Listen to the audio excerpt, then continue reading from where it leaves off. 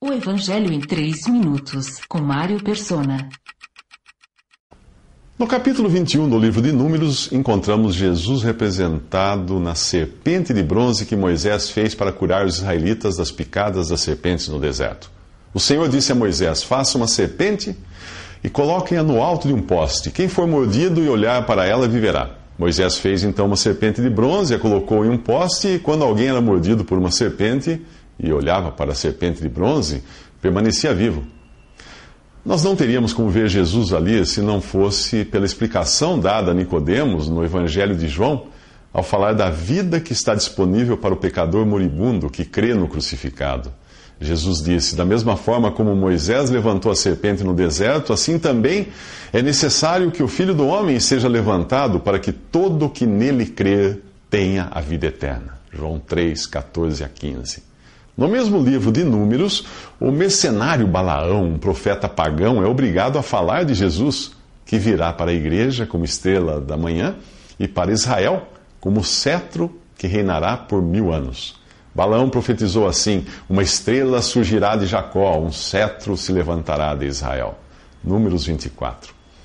Deixamos de lado muitas outras figuras do Pentateuco para entrarmos no livro de Josué, o qual é um tipo de Jesus ressuscitado e liderando o seu povo na conquista da terra prometida. É por Jesus que nós somos mais que vencedores, por meio daquele que nos amou. E nem morte, nem vida, nem anjos, nem demônios, nem o presente, nem o futuro, nem quaisquer poderes, nem altura, nem profundidade, nem qualquer outra coisa na criação será capaz de nos separar do amor de Deus que está em Cristo Jesus, nosso Senhor. Isso está em Romanos 8. No livro de Juízes, nós vemos a triste figura de um povo que se desviou de Deus. Mas ainda ali é possível ver nos diferentes juízes e libertadores levantados por Deus uma tênue figura de Jesus, o verdadeiro libertador e juiz. Entramos então no livro de Ruth e nele visitamos Belém, a cidade onde nasceu Obed, figura do verdadeiro servo de Deus, que nasceria na mesma cidade e seria descendente do próprio Obed, pai de Jessé e pai de Davi, do qual viria o Cristo.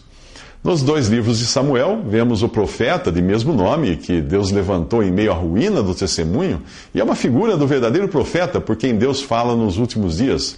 Ali nós encontramos Davi, o rei segundo o coração de Deus e figura do rei que virá em glória e majestade para reinar. Mas no caráter de um reino de paz, Jesus é prefigurado melhor por Salomão.